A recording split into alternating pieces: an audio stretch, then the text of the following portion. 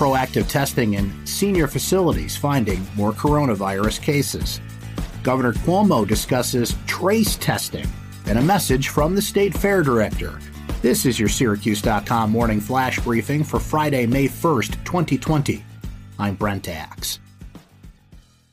Onondaga County's proactive testing within senior living facilities has uncovered at least 50 coronavirus infections among people with no symptoms whatsoever, according to County Executive Ryan McMahon.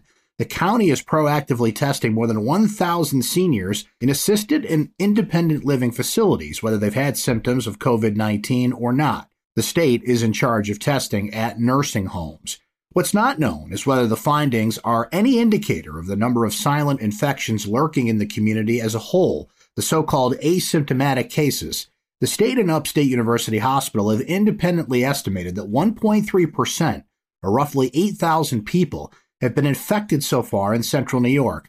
By comparison, there's just over 1,000 confirmed infections in central New York. That means the vast majority are carrying the virus without symptoms, but could pass it on to others.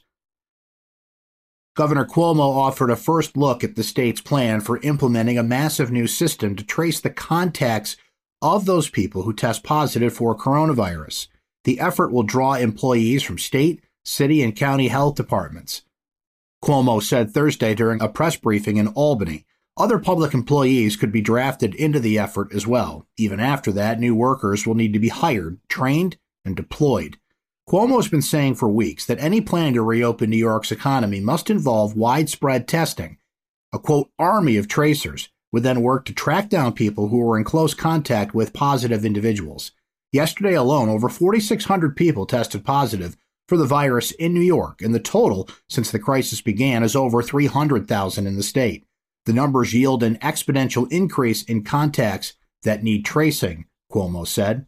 The state needs a baseline of 30 tracers for every 100,000 people, plus additional tracers, depending on the projected number of cases in any given region. In total, New York will need 6,400 to 17,000 tracers statewide.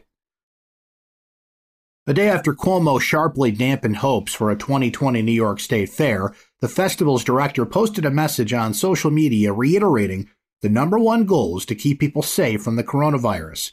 Fair director Troy Waffner stopped short of saying the fair is canceled. Instead, he said preparations with health and safety concerns in mind continue.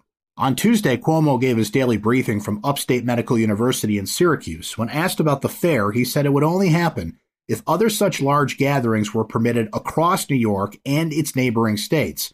That's because too many people would come from too far away, possibly contract or spread the disease, and then return home. The State Fair is currently scheduled to run from August 21st to September 7th, the first 18-day fair in the event's history.